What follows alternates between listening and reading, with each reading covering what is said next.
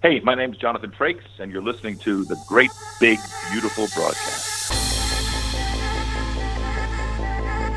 Well, we have one of those new talking machines. Now that is something. It plays music right here in our home. Progress is something we can't take for granted. Progress takes a lot of people wanting it and willing to work for it.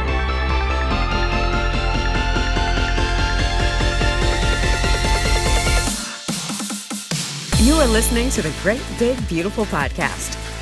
This week on the show, while other shows like Bonkers and a few others kind of were problem children for the studio, we were just sort of humming along. And then I remember at one point, Gary took Frank and I out to lunch. And he goes, well, tell me the kind of stories you're telling in the show.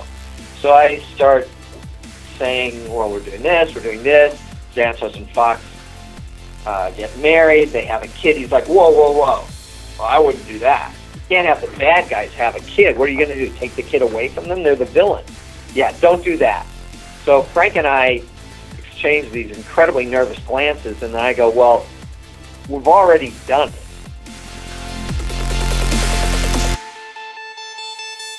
Here's your host, Jamie Green.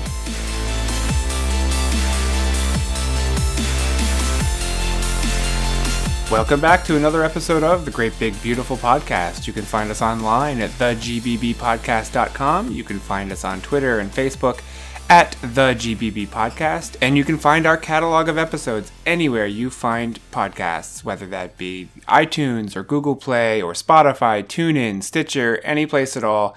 You can find us there. So go ahead, hit subscribe.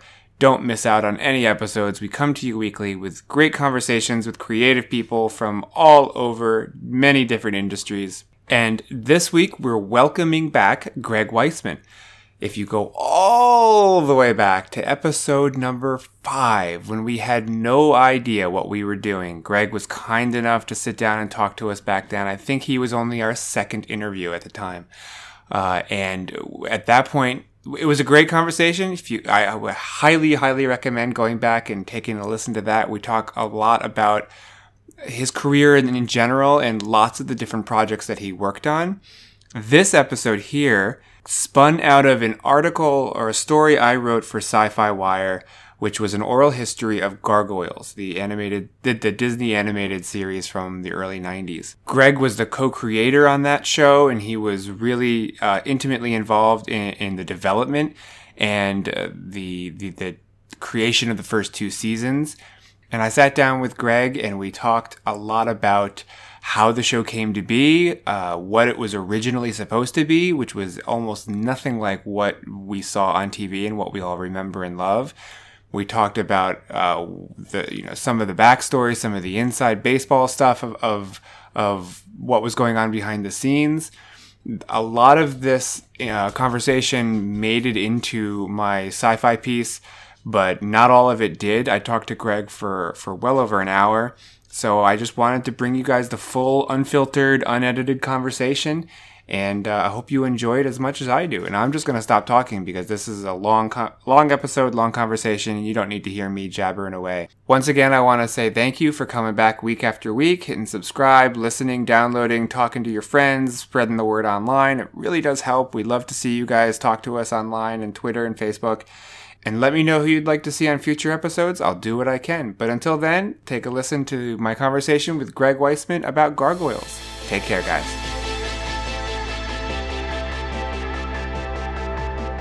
At the time, Gargoyles was kind of a departure for Disney. It was a wholly original property. It wasn't based on a toy line or a film.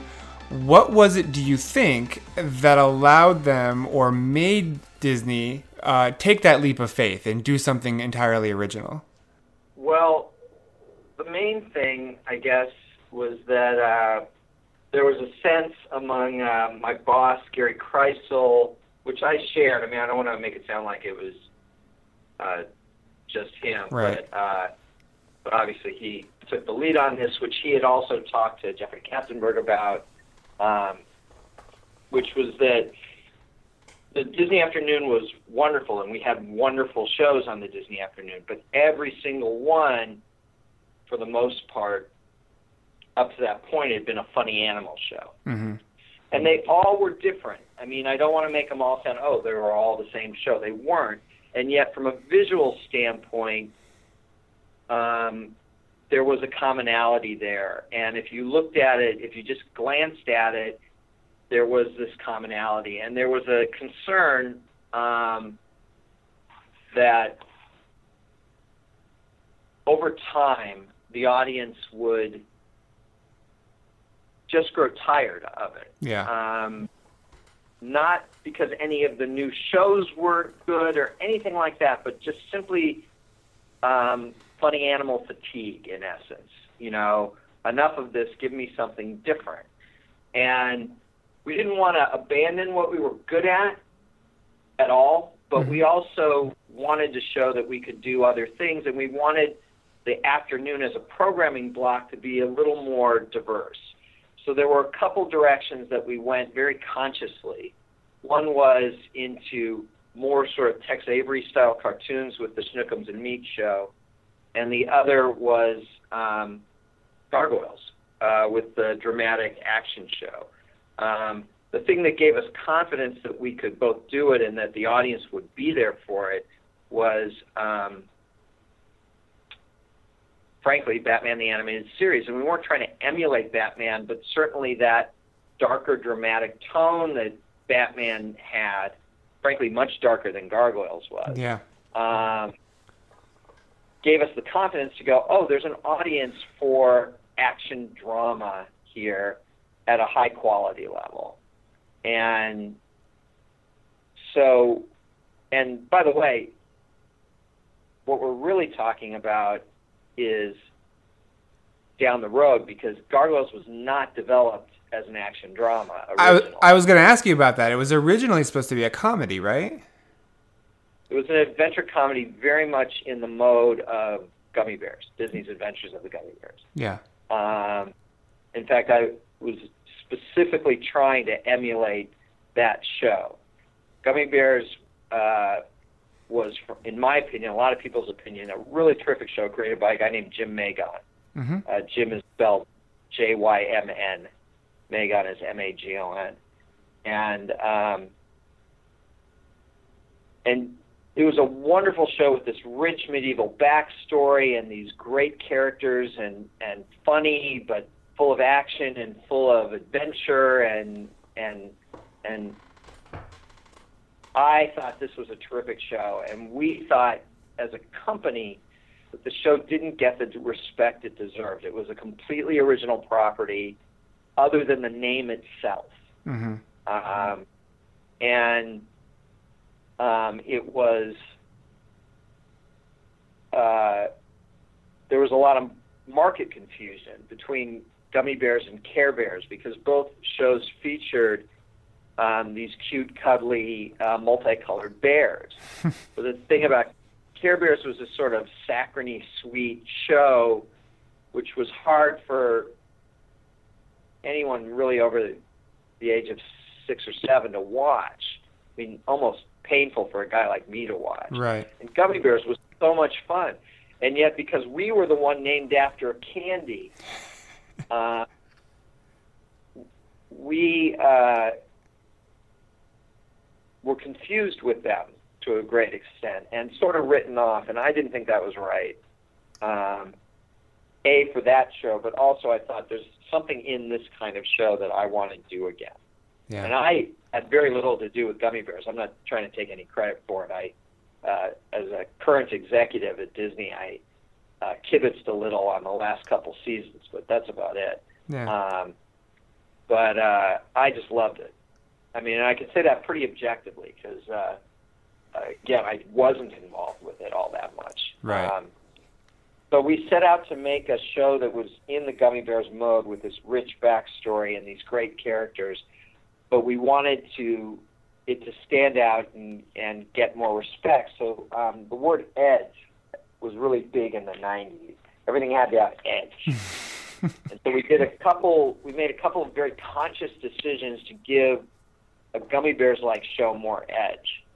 One was we still had a rich medieval backstory, much as Gummy Bears had, but we would set the show in the present. We would put our gargoyles to sleep for 1,000 years, and they would wake up in the present. We just thought them being in modern-day Manhattan would be edgier than them being back in the sort of soft focus medieval times kind of world.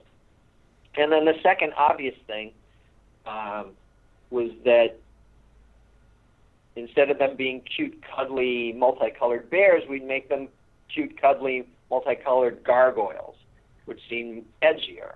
Mm-hmm. But they were still cute, they were still cuddly, they were still multicolored.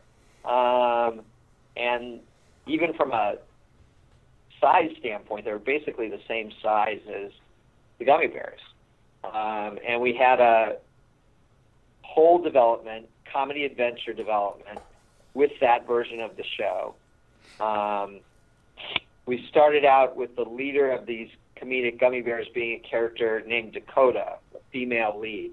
And Dakota quickly just seemed boring. She was sort of the straight man to all the funny, wacky gargoyles running around.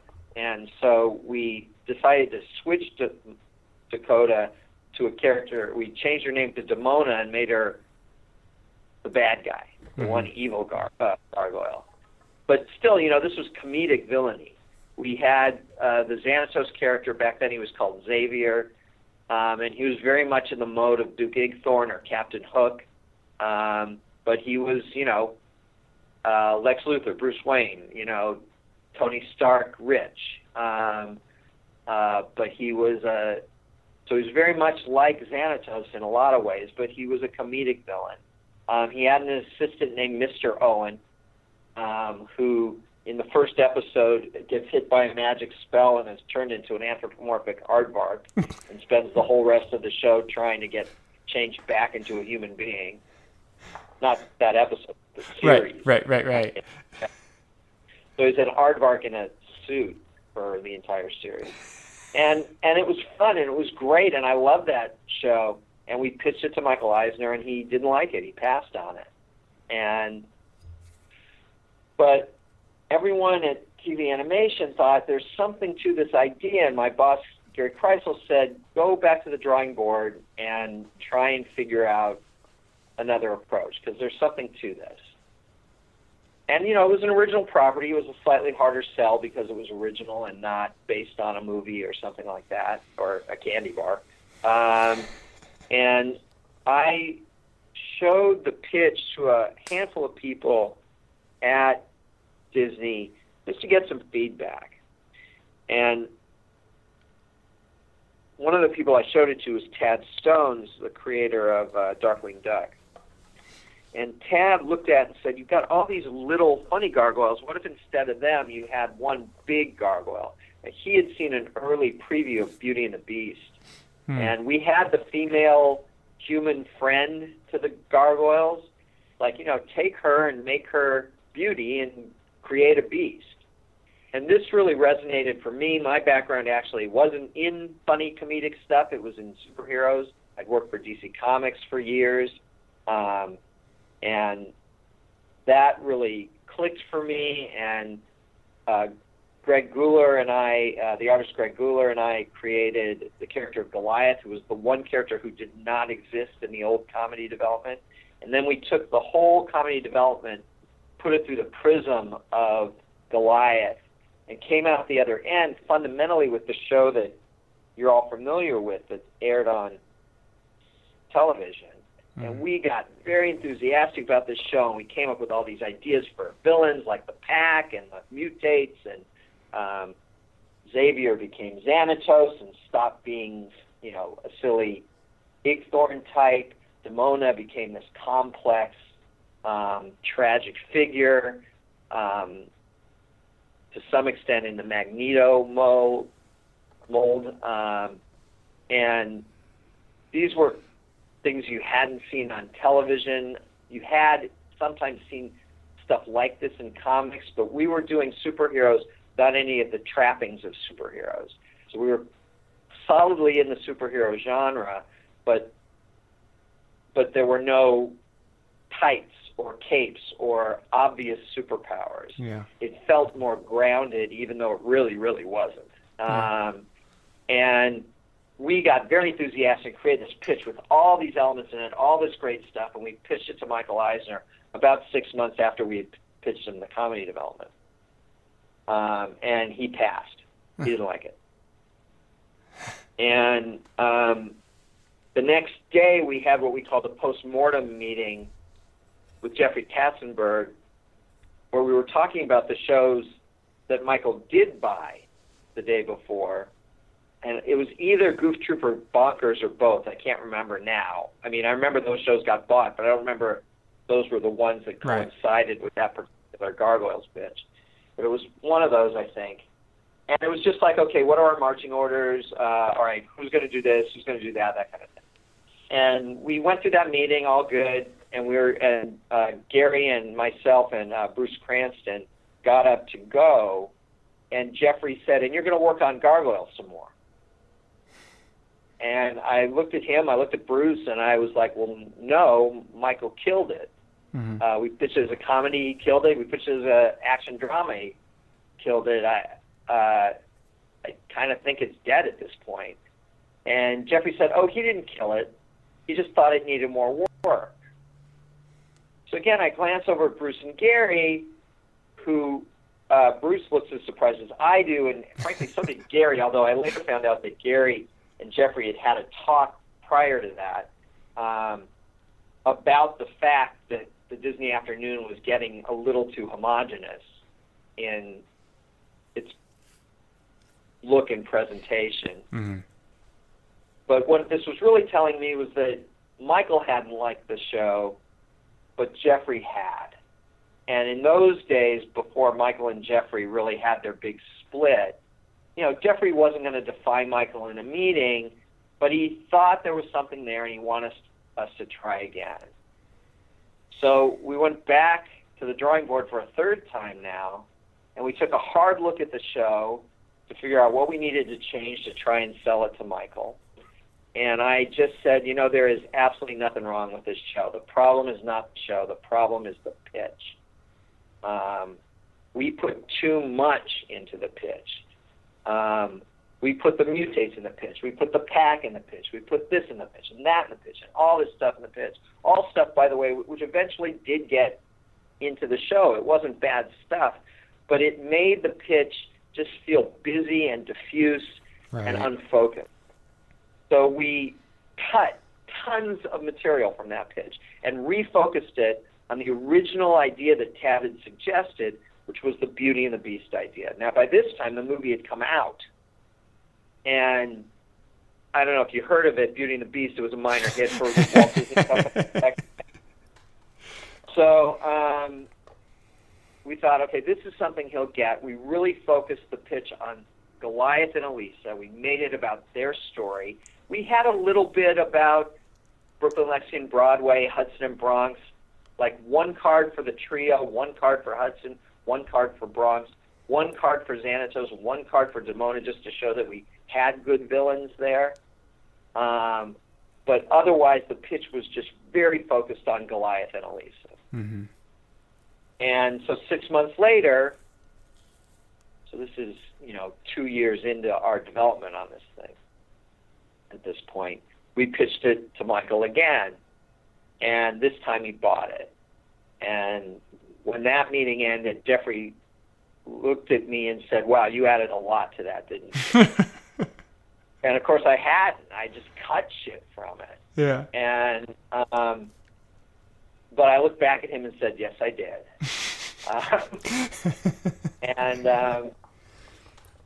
And so we sold the show and got working on it. And, I was a development executive, so normally what I would do is over on the production side, Tom Rosico would find a directing producer for it, and I would find the story editor for it, and we'd sort of pair those two together, either as producer and story editor or as co-producers, and we'd sort of nudge them forward and then wave goodbye and say good luck, kind of. But, of course, Disney hadn't done a show like this before. So we didn't necessarily have the right people on staff to produce and story edit this show. So Tom was having trouble finding the guy to be the directing producer, and I was having trouble finding the guy to be the story editor, producer on the show. And went through a number of people, both of us did, trying to find the right fits. But in the meantime, the show had, deadlines now, and it had to go forward, which meant someone had to make creative decisions about it, even though we didn't have any producers on the show yet. Mm-hmm. And because it had been my baby, I developed it. The whole notion of doing Gargoyles was my thing. I had been fascinated with Gargoyles since high school. I just naturally took on the responsibility of making all these creative decisions. So then by the time we got Frank Parr to produce the show and Michael Reeves to story edit it, both of whom were fantastic, and both of whom had been, in essence, stolen from Batman the Animated Series.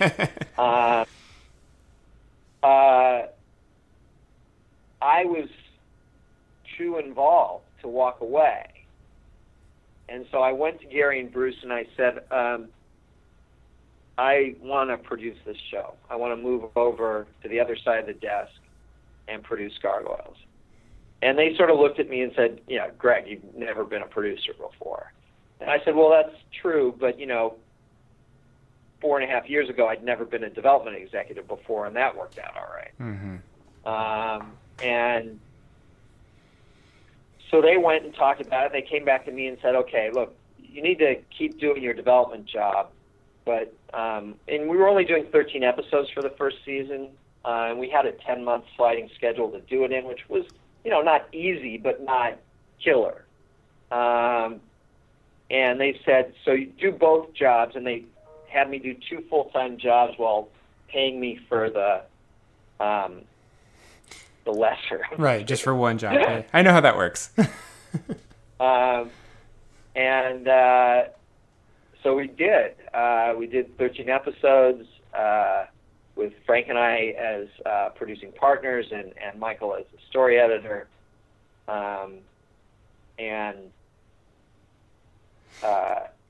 It went great. The show was a big hit in its first season. Everyone was thrilled. Michael held a meeting. Michael, who had been so tough to sell on the show, became one of its biggest boosters. And I was in a meeting with a bunch of Disney executives, and Michael expressed the desire.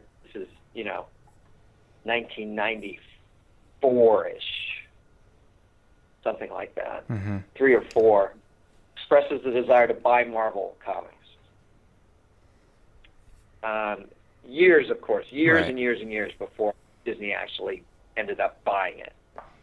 And his own people talked him out of it, said, oh, you don't want that. The rights are a disaster. Sony has Spider-Man, but another studio thinks they have Spider-Man. Marvel people were selling rights left and right, not paying attention to any conflicts. You'd get the company and then find out you couldn't make any of the movies that you want to make. Yeah. Don't do it. And so he then turned to me and said, okay, well, Warner Brothers has DC, and I'm being told here that Marvel is a no-go. We need to build an action universe for the Disney brand. This is Eisner saying Can Gargoyles be the foundation of that? And that worked for me because I thought of the Fantastic Four, or the Silver Age Flash, and how for DC, the Silver Age Flash became the foundation on which they built what we consider the modern DC universe. And the Fantastic Four became the foundation over which they built the whole Marvel universe. And it's not that there weren't properties that existed before that, Submariner, Captain America, etc., and obviously the same on the DC side, but it was a sort of conscious decision that we're going to build. Mm-hmm. And So we began writing backdoor pilots into the second season. Now, the thing that happened with the second season was that we got an order for 52. I'm shortening the story, but we got an order for 52 episodes on the same 10-month sliding schedule that we had done 13 on the previous year. And so first thing was I went to Gary and Bruce and said, I can't, it was one thing doing 13 episodes and still being the development executive. I can't do 52 under those circumstances. So I moved over full-time to do Gargoyles. And we hired, in addition to Michael Reeves, we hired Bryn Chandler Reeves, Gary Sperling, and Carrie Bates to be 3 other story editors. So we had 4 story editors with me as sort of the supervising story editor to make sure everything was cohesive. We hired a bunch of directors. The whole crew expanded. The universe of the show expanded. And on top of that, we started doing these backdoor pilots so that Gargoyles could be the first of many action shows in a Gargoyles universe. None of that worked out. None of that latter piece worked out because all the big Gargoyle supporters left the company. Rich Frank left, Gary Kreisel left, Bruce Cranston left, Jeffrey Katzenberg left, and Eisner didn't leave right away, but he was getting a lot of criticism from the board about what a micromanager he was. Mm-hmm. And so one of the things he gave up was choosing the animated series that we did. Prior to that, he was like the last of the Hollywood moguls. He would choose the shows, and at the time we didn't appreciate it because it was just like, it seemed so arbitrary. But the great thing about that had been that if Michael Eisner says we're making this show, everybody in the company gets on board or gets out of the way. Mm-hmm. Now, when Michael gave up that, he didn't give that authority to any one individual, and from that point on, right up till this very day, not just at Disney, but at every company, those decisions are made by committee. People from multiple different divisions would get to weigh in, and if they didn't all agree, often that just meant it didn't happen. And there was less of that authority being wielded, and on that level, it didn't end up being a good thing. The one advantage to the dictatorship is that the trains run on time, right? So once all these people left, and then ultimately even Michael left, all these people who had been huge supporters of Gargoyles, all the way up to the very top of upper management, and that includes Frank Wells, too, who passed away, who was killed in a helicopter accident, they were all gone. And support for Gargoyles just evaporated. And there was another factor, too, which was that Season 1, we'd been a huge hit. In Season 2, we were a solid hit, like a single. We weren't doing badly. But when Season 2 premiered, suddenly it was opposite the first season in America of Power Rangers. Okay. And Power Rangers was a blockbuster. That was a grand slam. And we had been a double, maybe a triple, never a home run, but we'd been, definitely at least a double Season 1. But Power Rangers sucked up all the oxygen in the stadium, and suddenly we were just a single, and Power Rangers was a home run, if not a grand slam home run. And so suddenly they were looking at us like, well, the show did okay, but it didn't do great. Our toys were a huge success during Season 1. The Kenner toy line for Gargoyles was a top-selling boys toy line at that time. But again, Season 2 came out, and everything was about Power Rangers. And I don't even know if we did badly, but we didn't do as well. And so it just became this property that no one had a use for. But that was a factor less of the property itself and more of it just happening to hit during both the Power Rangers craze, and in case that wasn't bad enough, This was also the year of the O.J. Simpson trial, and we were constantly getting preempted by trial coverage. Constantly. And that was true for Power Rangers too, but for Power Rangers, you could tune into basically any episode at any time. We had this sequential arc kept derailing us, So, for example, in the middle of season 2, we had these world tour episodes that were supposed to go for about 4 weeks. But because of preemptions and delays, it wound up lasting 6 months or something like that. So the audience began to feel like this world tour that we had sent Goliath, Elisa, Angela, and Bronx on was never going to end. And it was not designed to feel that way. And maybe we did do too many world tour episodes, but if they had aired the way they were originally meant to air, I don't think it would have been a problem. But instead, it just felt like it was going on forever, and that hurt us.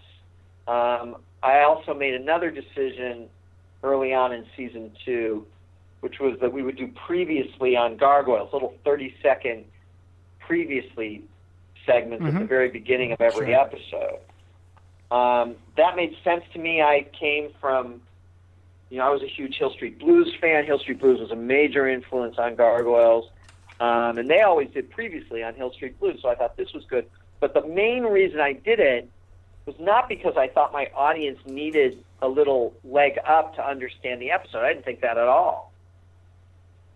The thing was, we were getting animation back from Japan, from Korea, even from China, and it wasn't always great. And the ability to cut 30 seconds out of the show of bad footage was a huge editing help to us. So we did those previously segments fundamentally to give us a little more give in editing the episode as a whole. But in hindsight, it was a huge mistake. People would see those previously segments and go, wow, I've missed a lot. I'm too late to come on board for this show. And that wasn't true. In other words, every episode was designed to stand alone as a great story. Now, the hope, of course, was that they'd watch that episode and go, wow, I want to see what happens next. And go, wow, I'd like to see the episodes I missed. But they wouldn't be confused within the episode. Everything you needed to know about that episode was in the episode without any of the previouslys. There are a couple exceptions. We had a few multi-parters where you needed to see what happened on the previous part. But each of those multi-parters stood alone, and certainly every individual episode that wasn't part of a multi-parter stood alone, and yet every single episode in season 2 had a previously on it, 30-second previously clip thing. Right. And I think that hurt us. And so in every show I've done since, I never do that, ever. Even if I'm doing a 2-parter, I find a way in part 2 to, as elegantly as possible, summarize what happened in part 1 so that even if you miss part 1, you don't need a previously to understand what's going on in part 2. Yeah. You can see that in the Young Justice pilot 2-parter. There are no previouslys. I will never do previouslys ever again. You learned your lesson. For that. So there were a lot of factors that sort of combined to get to so that we took some hits. And then even then, the property was still pretty viable. And ABC was purchased by Disney, and ABC needed a boys action show, and they said, let's do Gargoyles. But a couple things happened. One was, by that time, Frank had left to go to DreamWorks, and they offered the show to me for that third ABC season, but it was clear to me they didn't really want me to say yes. Both Bruce and Gary had gone to DreamWorks. Frank had gone to DreamWorks, and I think the perception was that I was biding my time till the end of post-production on Gargoyles, and then I would go to DreamWorks. So they stopped inviting me to meetings because I think Dean Valentine and other people who were at Disney at that point sort of viewed me as a spy in their ranks, and it wasn't true. In fact, I really wanted to stay at Disney, but when they offered me the third season of Gargoyles, they offered me a demotion from producer to story editor. They weren't going to let me produce the third season. They told me that they were going to move the show out of Disney TV Animation and give it to Deke. And Deke at the time was doing a much lower quality of product. They didn't end up giving it to Deke. They ended up giving it to Nelvana, which still was lower quality than Disney, but not nearly as bad as Deke would have been. And they gave me a schedule. This was in November of 1995. They gave me a schedule where the first script was due in October of 1995.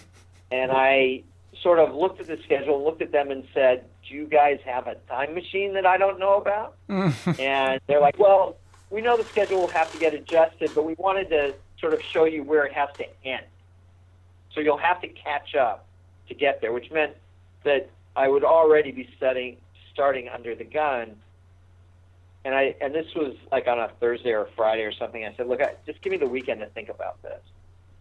And I felt that they were sort of asking me to supervise the demise of the show. And nevertheless, I came back on Monday thinking I would probably walk away, but still open to talking about it. And when I got in Monday, I discovered they'd hired my replacements already. Wow. And I said, what's this? And they're like, well, we still like you to say yes, but just in case you say no, we had to be ready to go. So I was just like, okay, obviously there's no real desire to keep me here, and I passed. And we made a deal for me to write the first episode because they were so under the gun, and I could write it faster than anyone else who was new to the show. And they had good people do that third season, but they were people with no time and who didn't know the show and didn't have time to familiarize themselves with the show. So if you watch the third season, it feels a lot more like X-Men than Gargoyles. Mm-hmm. And a lot of the characters are behaving out of character. And of course, the animation's of very mixed quality, and the stories aren't great. And so from a fan standpoint, we kind of ignore that third season. We think of the comics that I wrote for SLG. I wrote 18 issues of Gargoyles and Gargoyles Bad Guys, which was going to be one of the spin-offs that never got made, and for television. Yeah. We sort of consider those 18 issues the official canon third season of Gargoyles, and we just don't count the Goliath Chronicles, which is what ABC ended up naming the third season of Gargoyles. And again, a lot of great people worked on it, but they didn't really have the time to do justice to the property. And mostly what that meant is they didn't have time to watch 65 prior episodes and get to know those characters and get to know how the show played out. I took on a consulting role, but all of the suggestions I made, like you should do this or you should do that, didn't take any of those suggestions. On occasion, when I said, oh my God, don't do that, they took those suggestions. So I stopped, I think, some of the worst notions that they had from going forward, but I wasn't able to get them to do any of the things that I thought they needed to do. I just was able to stop them from doing things that really would have not worked. Yeah. And I ended up going to DreamWorks, which is what everyone at Disney figured I was going to do. And they're like, see, we knew he was going to go to DreamWorks. And of course, it was, for them, that was a self-fulfilling prophecy because, you know, they didn't offer me anything. They didn't offer me the opportunity to stay at Disney literally until 2 days before my end date. I got taken to lunch, and they said, we'd love for you to stay. And I'm like, I already took a job at DreamWorks. And they're like, oh, well, we tried. I'm like, yeah, you guys tried really hard. And, and DreamWorks didn't work out well for me. It was not a great situation. I spent 2.5 years there, largely frustrated. I didn't produce anything. It's like a big black hole in my resume. And, ended up moving on, producing some stuff at Sony and other places, eventually even coming back and doing work for Disney. But so, I hadn't wanted to go to DreamWorks, but it was, in essence, left as my only option. Yeah, they kind of pushed you in that direction. Yeah. Okay, you covered a lot of ground here. You did address many of the questions that I had. I want to just go back and fill in a couple of the cracks.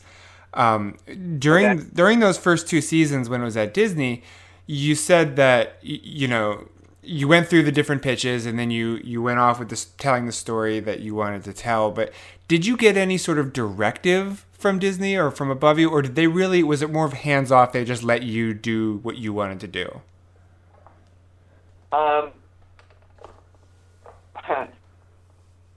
So I've been asked this before, and what I usually do is bring up the metaphor of the lunatic asylum. So the deal was,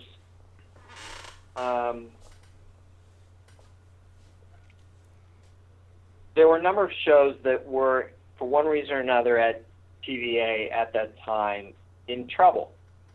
And I was no longer executive, so I wasn't like on the inside. I don't know exactly what the trouble was or why, and God knows I don't remember anymore. Mm-hmm. But I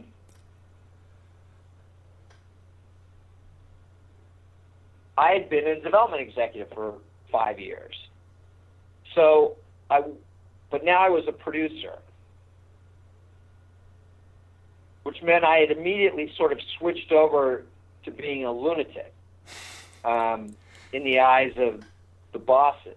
I had gone instantaneously from being a member of the staff to being one of those lunatics that we have to manage to run the asylum. Right. But at any lunatic asylum, they choose some of the patients as trustees, and they give them sticks, and they're not allowed to leave, but they've got a little more responsibility to help take care of the other lunatics.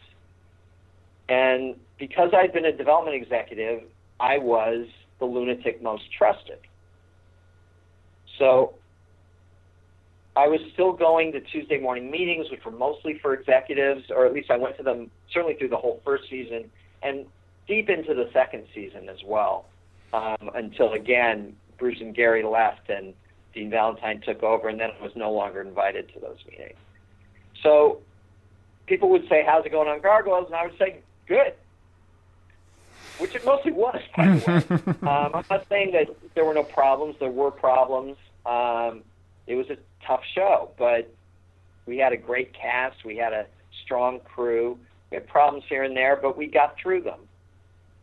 And while other shows like Bonkers and a few others kind of were problem children for the studio, we were just sort of humming along to a great extent. And then I remember at one point, Gary took Frank and I out to lunch.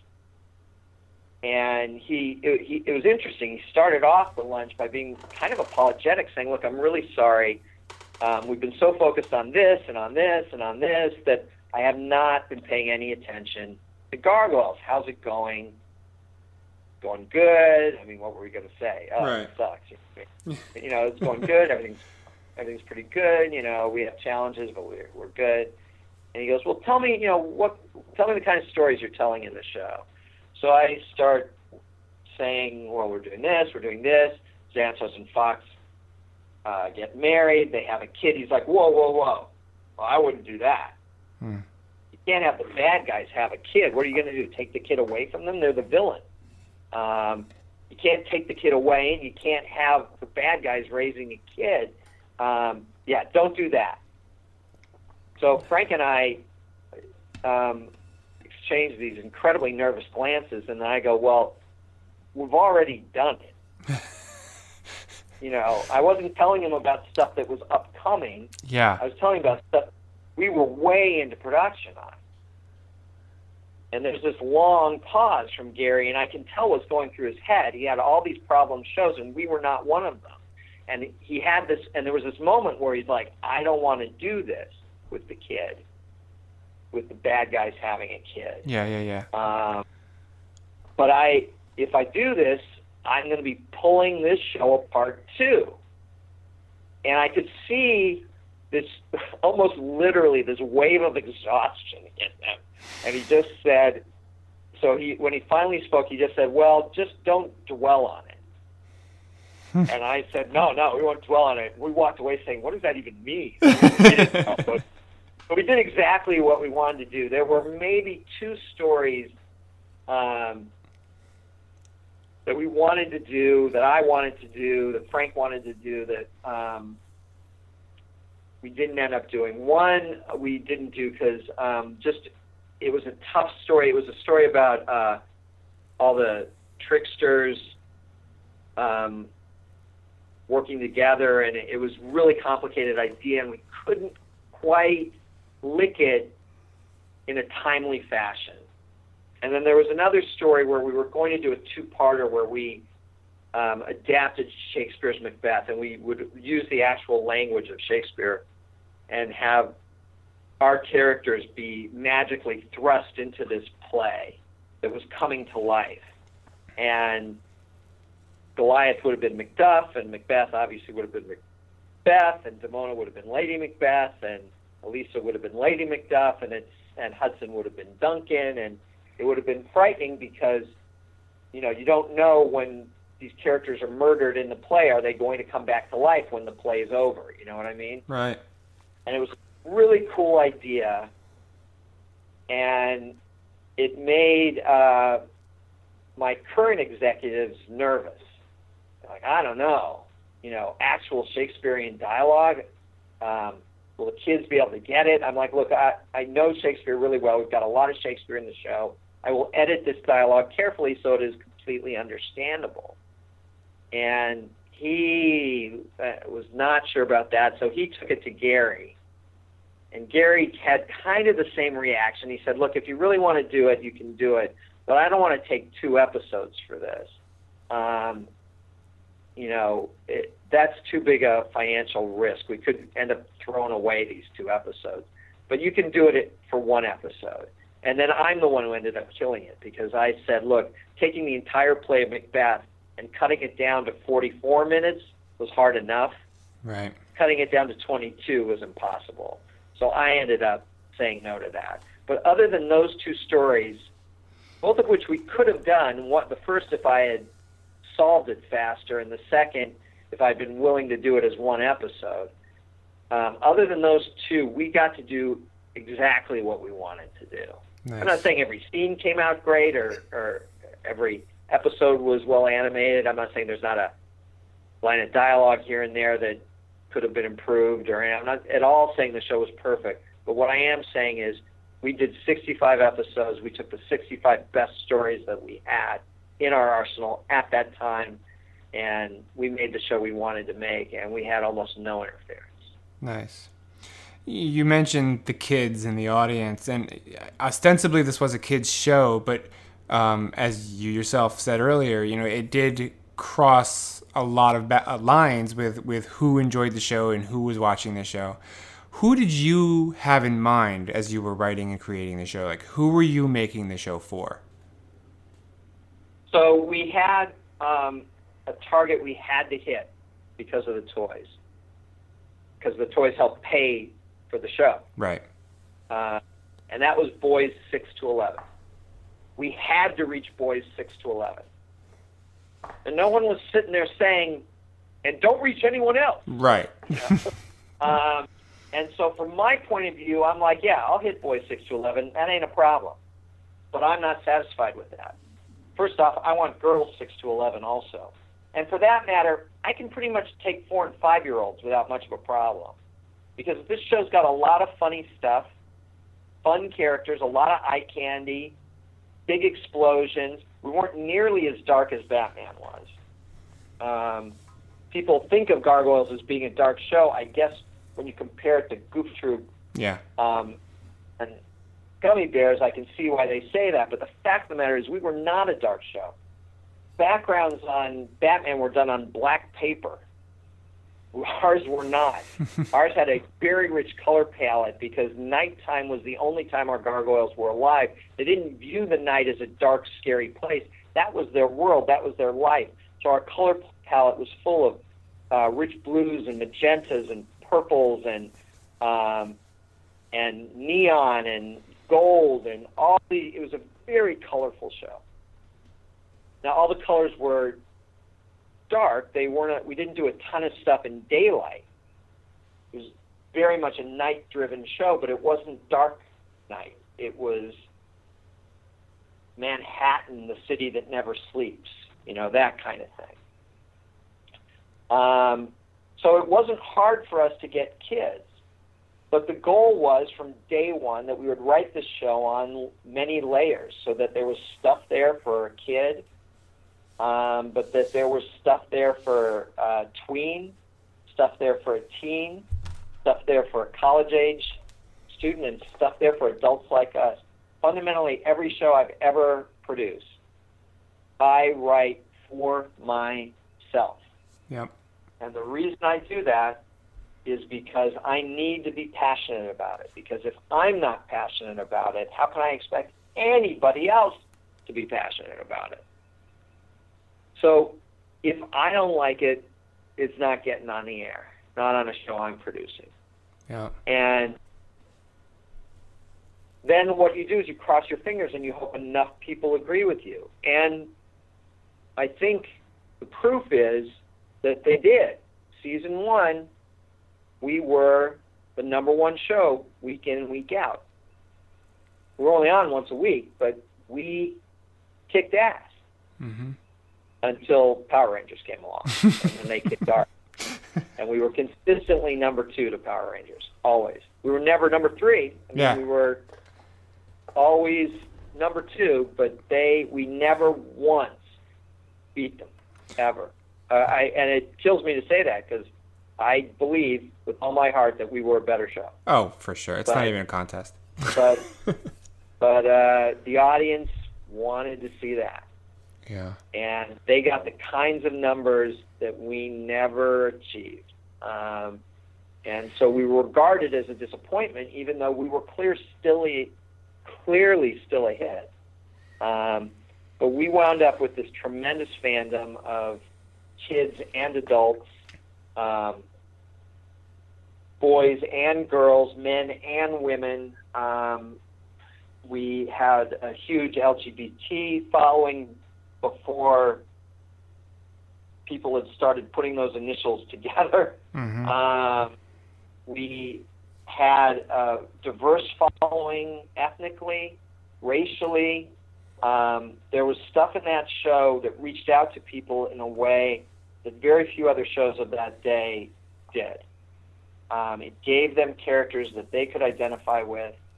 We had people of color on the show regularly. Elisa was, her mom was African American, her father was Native American. We had a diverse cast, both playing humans and playing gargoyles and other creatures, with Keith David playing Goliath and Marina Sirtis playing Demona, and we went on the world tour and brought in mythologies from non-Western cultures, including African mythology and South American mythology and Asian mythology. We did our Greek mythology story and our Norse mythology story and a lot of Arthurian stuff, and God knows a ton of Shakespeare.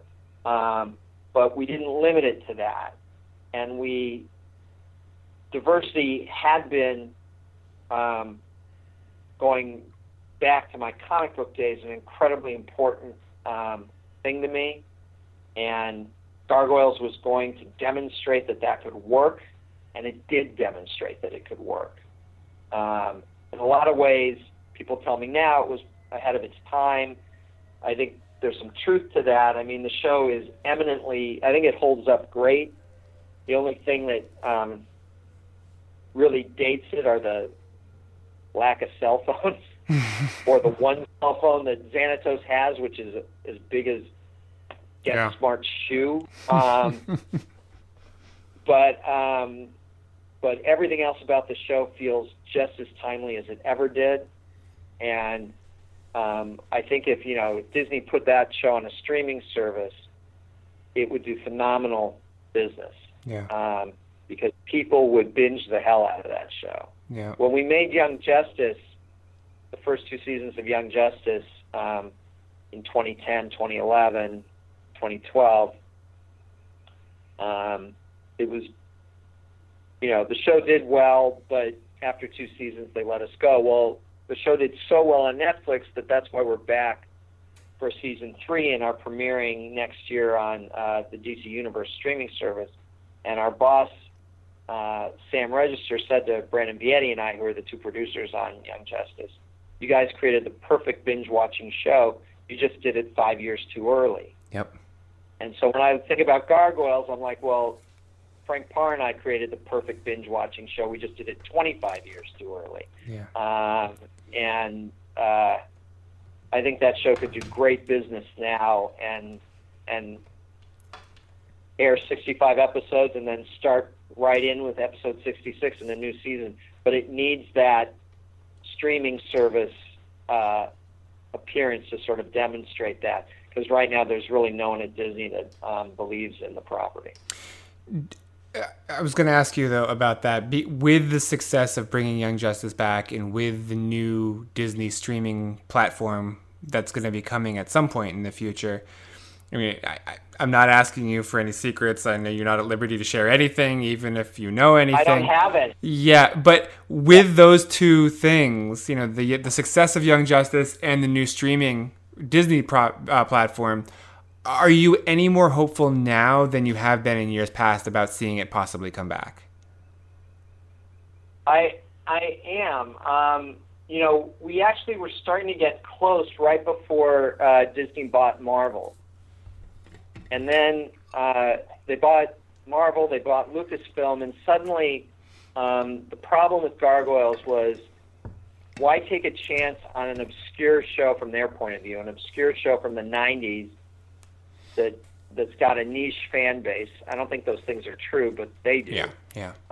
When we just make Spider-Man or just make Star Wars Rebels, why we've got, in essence, slam dunks in our arsenal now. Why go for that long, baseline shot, right? And so that really derailed all the talks I was having with Disney back at that time, because they no longer needed to take a risk on Gargoyles when they had all these sure things. Yeah. But now, and keep in mind, I'm at Warner Bros. I have no inside information about Disney whatsoever. Hell, I barely have any inside information about Warner Bros.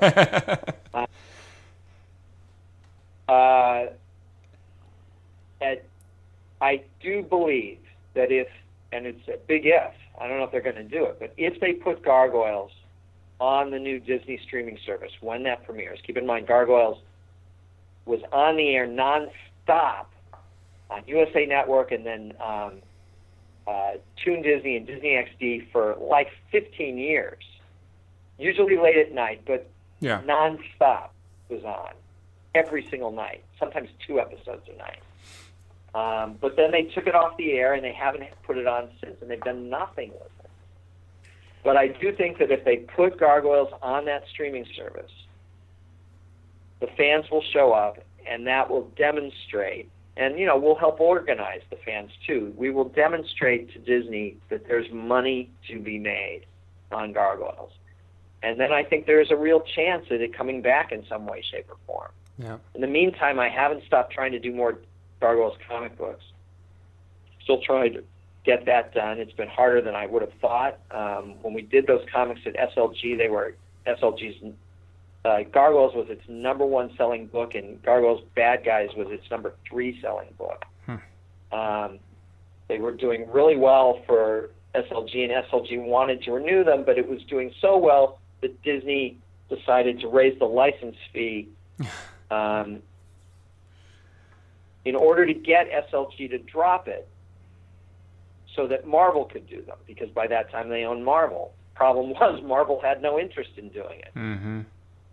So they priced it out of SLG's market, and then Marvel had Spider-Man and Iron Man and Thor and Captain America and the Avengers and the X-Men, and what the hell? They didn't need Gargoyles. Right. It would have been lost at Marvel. So it's been surprisingly difficult to get that book going again. But without some venue, there's no way. I think the fan base is out there, and I think the property is still eminently viable, and I think we could make more Gargoyles and do more with the property without a doubt. But Disney doesn't believe that, and I've got no way to prove it to them. Yeah. As long as they put out nothing with Gargoyles, I can't prove to them that it'll work. And they won't put anything out with Gargoyles until it's proven that it'll work. So that catch-22 is a real problem right now. But if they've got a streaming service that they're desperate to have content for, library content just sitting there, my hope is well, yeah, why not put Gargoyles on there too? And if they do that, then I think we've got a real shot, because then I think we'll be able to prove what I believe and what a lot of the fans believe, which is that there's a huge fan base for Gargoyles, and that it would not be hard to expand that fan base if it was on a streaming service where they could binge the show and show it to friends and get them to binge the show, etc. I think we could be really big for them. Yeah. But we need something to demonstrate, and so I'm hoping that'll be the streaming service. Yeah. Well, fingers crossed. We don't know very much about it, but it seems like they would be foolish to not put everything onto it. They own such a huge catalog. Why wouldn't they just put it out there? That's what I assume too, which is that they will. I assume that they will, because I assume they'll put everything they got on it. Mm-hmm. Why wouldn't? But I don't know that. Yeah. They may decide to curate it or something like that. Yeah. In which case, we've got to get them to include Gargoyles as a potential choice, and I don't know how hard that'll be, but I'm hopeful. I am. Whenever that streaming service starts up, that's our best shot. Yeah. And I think it's a good shot if we can get it on the service. All right. All eyes on that then. I've kept you for an hour, which is way longer than I thought I was going to. I just want to share one thing, possibly a question. We'll see. I talked to Keith David earlier this week, and I asked him if he had any sort of fun memories or happy memories that he could share that I could maybe include. And he said that his happiest memory of the show was when he got you guys to work in jalapeno into the script. So, well, I'm going to correct him a little bit, actually. Okay. He didn't get us to do that. I mean, he did indirectly, but he didn't, say, hey, do this for me. Yeah. What happened was, jalapeno was something that Keith said periodically. I'm sure he told you the basic story. And